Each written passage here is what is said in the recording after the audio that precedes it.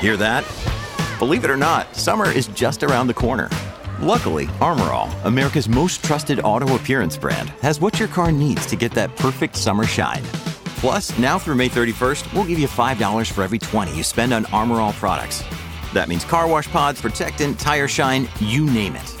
Find out how to get your $5 rebate at armorall.com. Armor All, less work, more clean. Terms apply.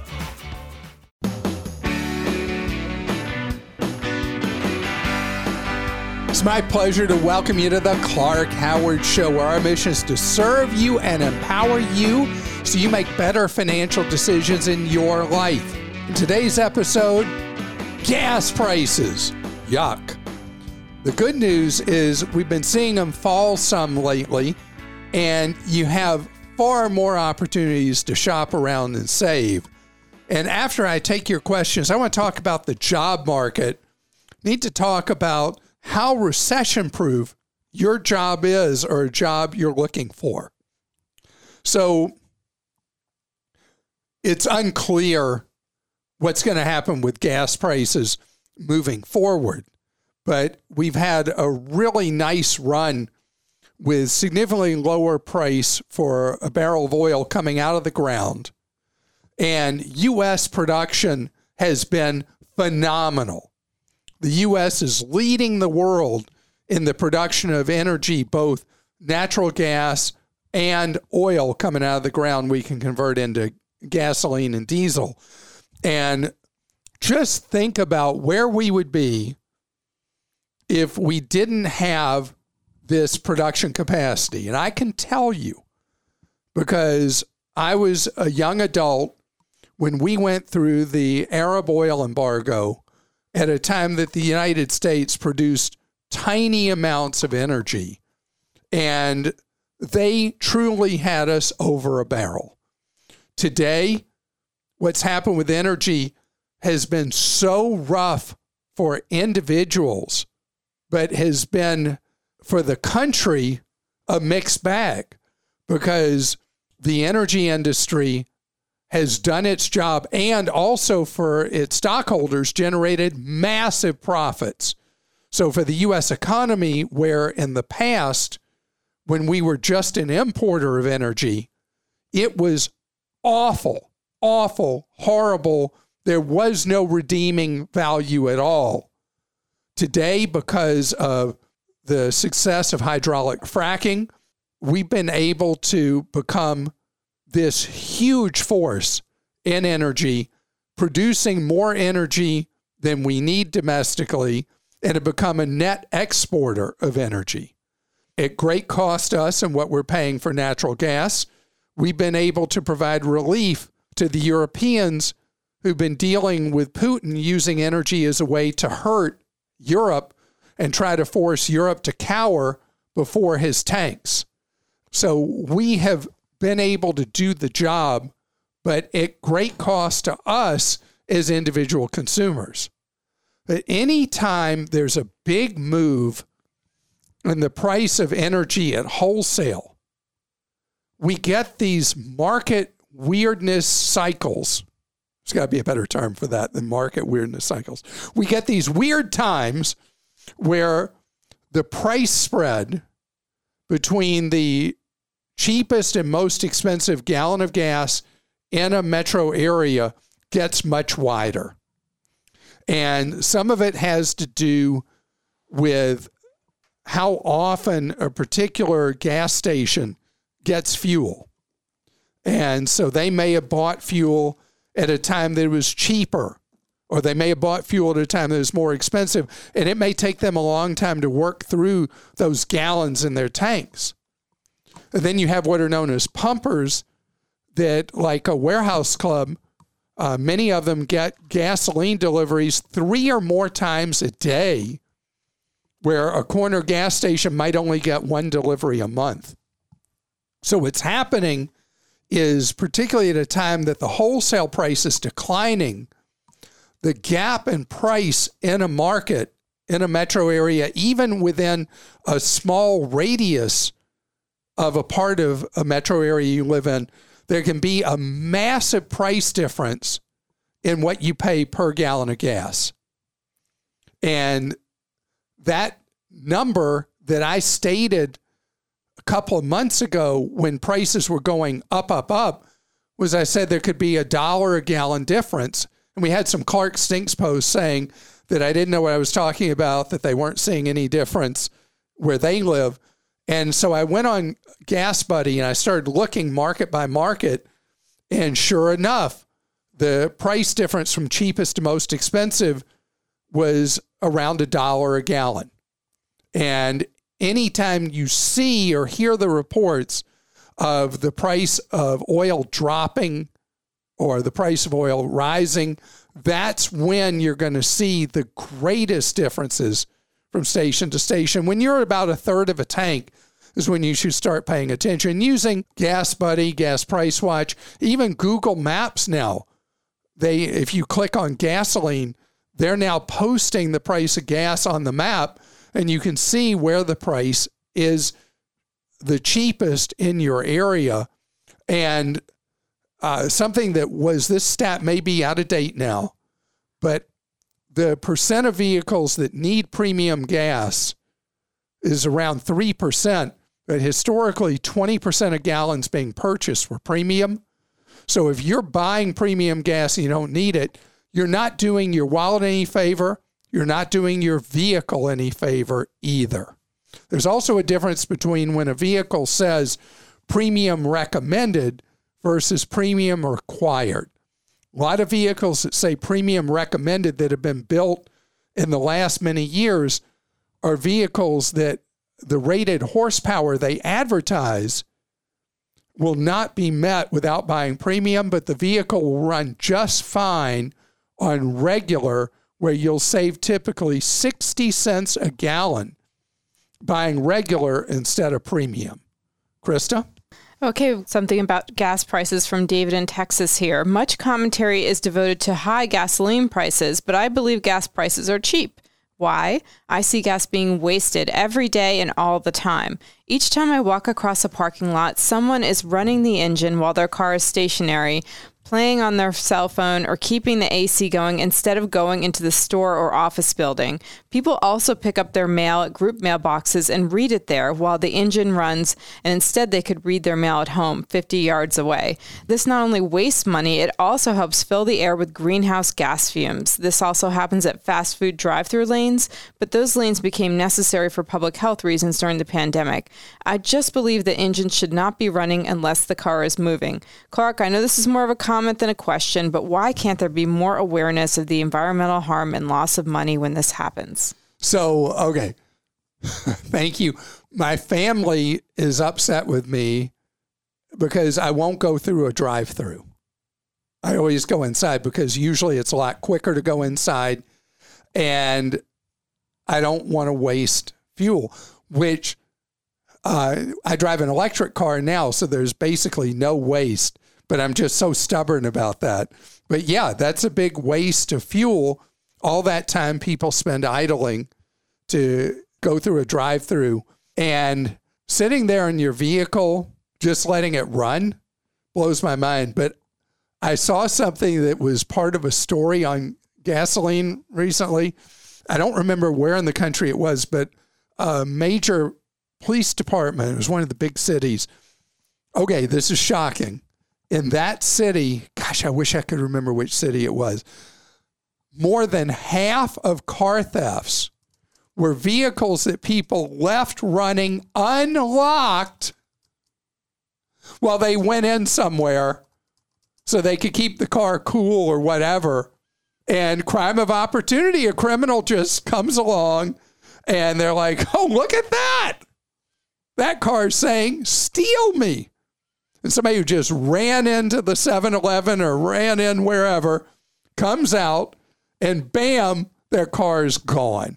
Do you find any stats on that at all? No, I was looking at news stories to see if I could find the one. But I mean, it looks like every city's stories about car thefts being up. The car left running is the big issue. I've definitely heard here's that. One. More than half of cars stolen in Atlanta were left running unattended, the police chief says. How about that? Yep. So I'm sure that's not unusual that Atlanta has more than half. It's one of the largest cities, metros in the country. I'm sure that trend is similar elsewhere. Stop wasting gas and don't let somebody run away with your vehicle too. This is from Lieutenant Colonel John in Washington. Captain Clark, thanks to the Clark team on a lifetime of great advice that we use every day. We're taking our first trip to Australia and plan to rent a car for part of the time. We have USAA insurance, which we love, but when I called to check if Australia is covered for rental cars, they said it is not. Who should we look at for short-term rental car insurance while there? First of all, thank you for your service. It's exciting that you're going to Australia. Yes, I love Australia. And I'm disappointed USAA won't cover you while you're in Australia. So there are some third-party car rental booking sites where if you book with them like rentalcars.com, they will sell you coverage at a cheaper price. Also, several credit cards that offer basic coverage for free when you rent a car will sell you supplemental coverage to replace what your own automobile insurer will not cover. In this case, not covering in Australia. Some won't cover Ireland. Some won't cover Italy. Some won't cover Israel. You notice several of those start with an I? Must be any place starts with an I. Anyway, if you buy it up front from who you're booking the rental car with or through your credit card, you'll get really solid coverage for liability, typically property damage, the collision damage waiver, all that, by paying for it up front. We've got a list of the best credit cards when you're renting a car that provide primary coverage, but it has to cover more than, that's at clark.com, has to cover more than just the damage to the vehicle. It also needs to cover the liability, and that's what you may want to buy from who you're booking the car with. I'm not talking about when you're booking from Avis or National or Hertz or something like that. I'm talking about when you use a third-party booking service, you can buy that coverage typically from them before you do your rental at a much lower price, effectively per day, than from the car rental company directly. And this is from Ian in Ohio. I was originally planning to purchase a new electric vehicle in 12 to 18 months once prices moderated. However, I've recently heard discussions that the federal tax credit may not be extended or may be drastically reduced. In addition, I expect car loan interest rates to be higher than they are now. With that said, do you think it would be better to move forward with an electric car purchase now or still wait the 12 to 18 months? Ian, I hope you're not hating me in a year and a half. I think there's an enormous advantage for you to wait to buy that electric vehicle. The electric vehicle market is going to have dozens of new models rolling out over the next 2 years, and the supply chain issues, obviously, over time will resolve. The cost of electric vehicles that has really gone up recently, negating plus the advantage of the federal tax credit. I think you're better off waiting. There are going to be some very aggressive players in the market. One that's been a real surprise aggressive player has been Hyundai and Kia that have critically acclaimed electric vehicles.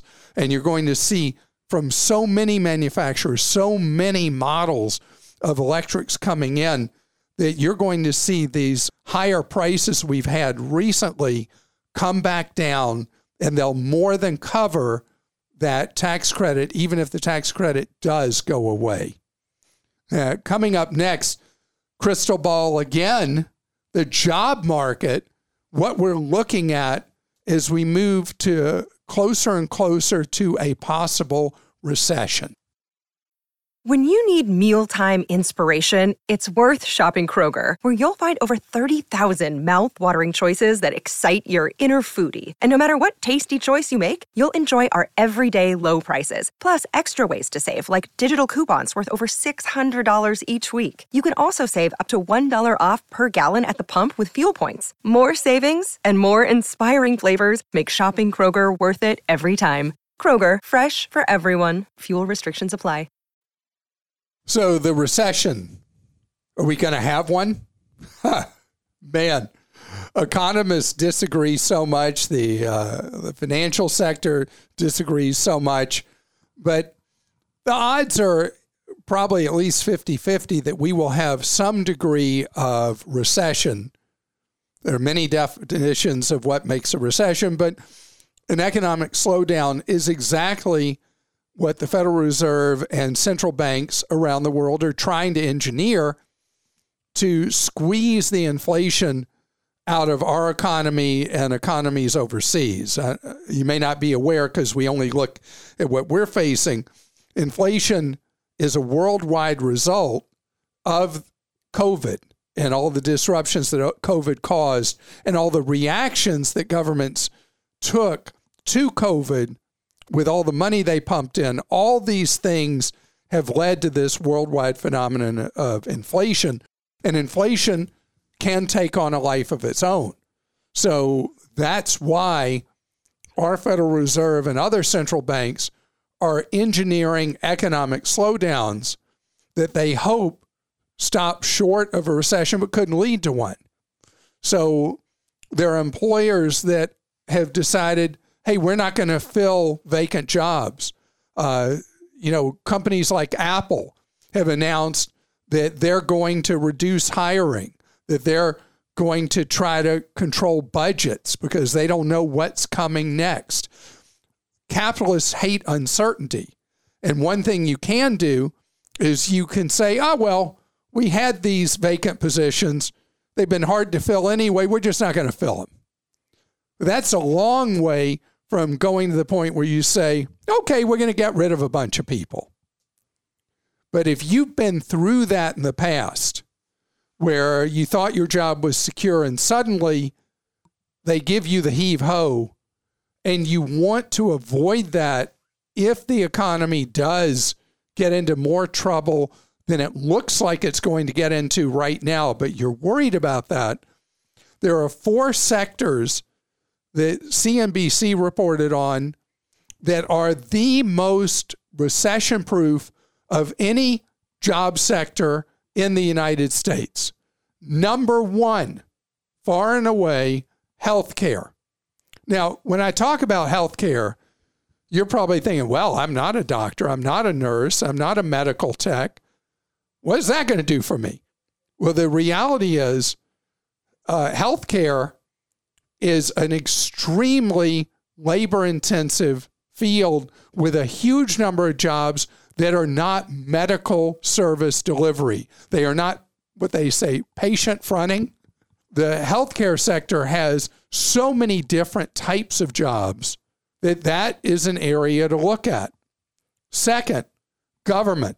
Government at all levels, short of workers. Because government historically has not paid as well as the private sector. So those jobs have been really hard to fill at all levels. A lot of local governments and state governments have been boosting pay recently because they just can't fill critical jobs. And so it's a time that government jobs are paying more than they historically have. And governments tend to not lay off workers during a recession. There was some of that during the Great Recession, but it's a very rare circumstance. Another field that actually does require that you have the direct skills, and that's anything computers, info technology. That area is one that continues to have far more openings that pay really well, with a continuing growth as share of the economy here and overseas. That's a great opportunity area. A lot of the training you need to work in the computer field does not require a college degree, but would require maybe a technical school or something like that. And then the last area that is hurting for certain, education. Oh my goodness, I was just reading a story about the public schools in Tampa, Florida, and how short they are for teachers for the school year coming up. And they had so many teachers quit or retire back in the spring that they have a massive shortage, and this is something that more or less has been happening all around America. And if you have interest in education and you want to go into a field where you are about as recession-proof as any you could ever go into, teaching is it. But again, in education, a lot of the jobs are not in the classroom. And a lot of those jobs are vacant as well. And there may be something that you'd be really good at, that your skills fit, that don't require that you be a teacher, but that you work for a school system or a university or something like that. So that's just 4 examples. As far as the overall job market, there's almost zero chance that we're going to have massive waves of unemployment like we had from 2007 to 12. That is almost certainly not in the cards. The only way that would happen is if something really unexpected and terrible happened in the world, and I can't even go there. I know that in times of uncertainty, our minds go to the worst circumstance we could think about, and I can tell you we're not, barring something really crazy happening, we're not going to anything like the job losses that happened in the recession that started 15 years ago, period. All right, we'll go to some questions. This is from Shay in Kentucky. I'm fortunate enough to be in a career that has a pension. I started as a special education teacher, just talking about teachers, at 23 years old. Wow. I'm entering year 19 this fall. I'll be eligible for full pension when I'm 50, and it will nearly be tripled if I work until I'm 55 due to actuarial math. Say that 3 times. I know. My concern is how to prepare for retirement. I won't get Social Security. I contribute minimally to a 403b, 457, Roth IRA, money market, and term life insurance. My student loans were forgiven in April due to PSFL waiver. Yay. I'd like to roll over these public service loan forgiveness. I'd like to roll over those monthly payments into the most advantageous retirement plan. What's the best game plan for the few of us who still get pensions? So for you, absolutely, you want to focus your efforts on a Roth IRA. You'll be able to pop $6,000 a year into it, because you're in your 40s. When you turn 50, you'll be able to step it up. Who knows what amount it'll be by the time you turn 50. You want to do it with one of the ultra low-cost companies so that the money is efficiently working for you. Your 403b almost certainly is junk. Almost all 403b plans in America are terrible.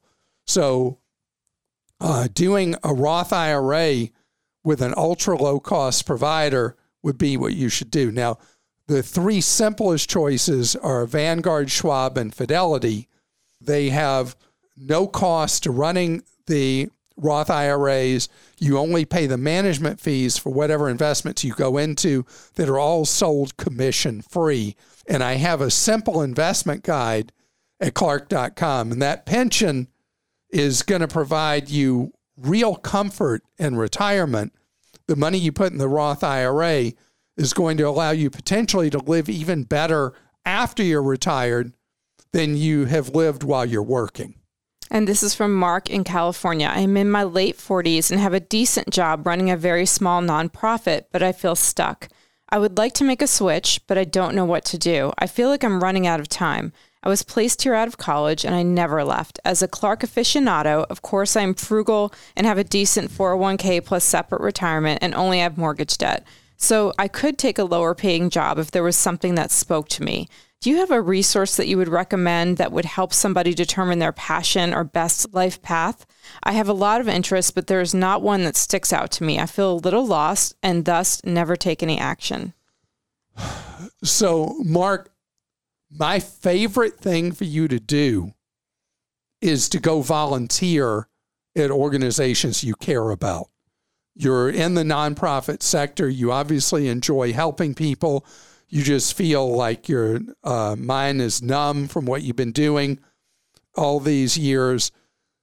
Go volunteer at places that you think you'd really enjoy. You may find that new home through that discovery. If you would really be more interested in seeing what the traditional profit sector has available, you could do some gig work and expose yourself to other people, other opportunities, and see if there's something there that excites you where you're not excited anymore. Take someone out to coffee or see if they can give you a half hour of their time. So people you know who are acquaintances, friends, who really are jazzed about what they do, what Chris is talking about, is you go sit and chat with them. And the formal name for it is an informational interview, but it doesn't even need to be that much. It's just you're on an exploration to see if you can find, Mark, what would feel right to you is the next thing to do. But I find that a lot of people who are mid-career and lost find their best direction through volunteering, that seems to be where they find the next best thing that really takes them to a new place with not dreading going to work or being bored by work, but being excited by the work they're doing. Okay, and this is from Rachel in South Carolina. My employer uses a high-fee brokerage for all of our employees' simple IRAs.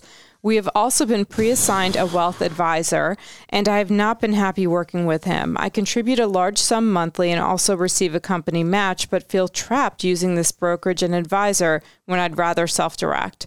What is the best way around using this expensive brokerage? I've pleaded several times to switch to a low-cost provider like Vanguard. So your employer uses a lousy choice for the employee retirement plan.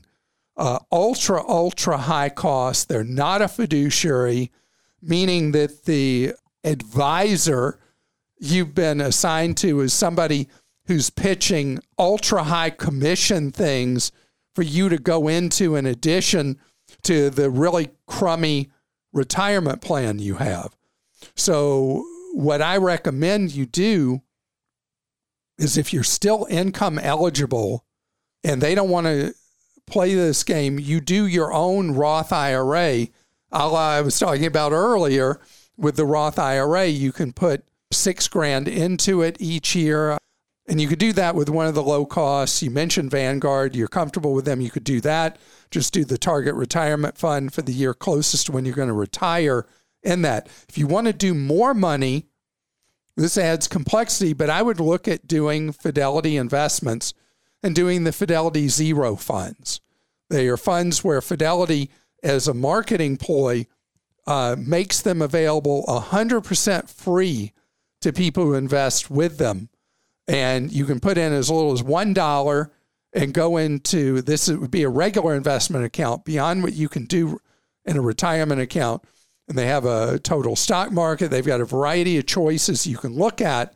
And you throw money in there, you're avoiding all the crazy commissions this terrible company charges, and you're paying no fees at all versus the very high fees with this high-cost company that your employer uses. There's got to be some kind of personal relationship between the owner of the company and somebody with this company, because they're harming themselves. You know, more money in the plan is that employer's money than anybody else, and they're stabbing themselves in the back for their own retirement and their own long-term wealth by using this ultra high cost place. Now, Rachel, you may have said this. Do you think she should still contribute up to the match, though?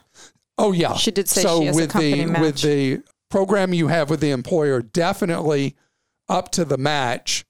And then beyond that is where I want you to do these other things. Thank you for pointing that out. I missed that. I want you to contribute to your own Roth IRA. And then if you want to contribute more, then into an investment account. And the investment account, even though it's subject to tax, would still be much cheaper, and you'd end up with more money down the road paying tax on your earnings than you would with the employer plan, where ultimately you have to pay tax on everything in the account, and you would have paid all these gigantic fees that are charged in the plan. I think a lot of times smaller business owners of smaller businesses, are busy running the business. They don't necessarily understand investing. They got this buddy who does this, that, or the other, and they do the employee plan and their plan with that buddy, not realizing it'd be better just to go play golf with the buddy and not invest with that person. I hope you enjoyed this episode. In reality, there are so many questions we get every day, every week, and we can only get to so many. I want to tell you, for just short of 30 years, we have the Team Clark Consumer Action Center, where you can ask your question and get advice and guidance for free, 30 hours each week. And I appreciate so much our volunteers and our paid staff in the Team Clark Consumer Action Center. You can learn how to reach a volunteer or a staffer at clark.com/CAC.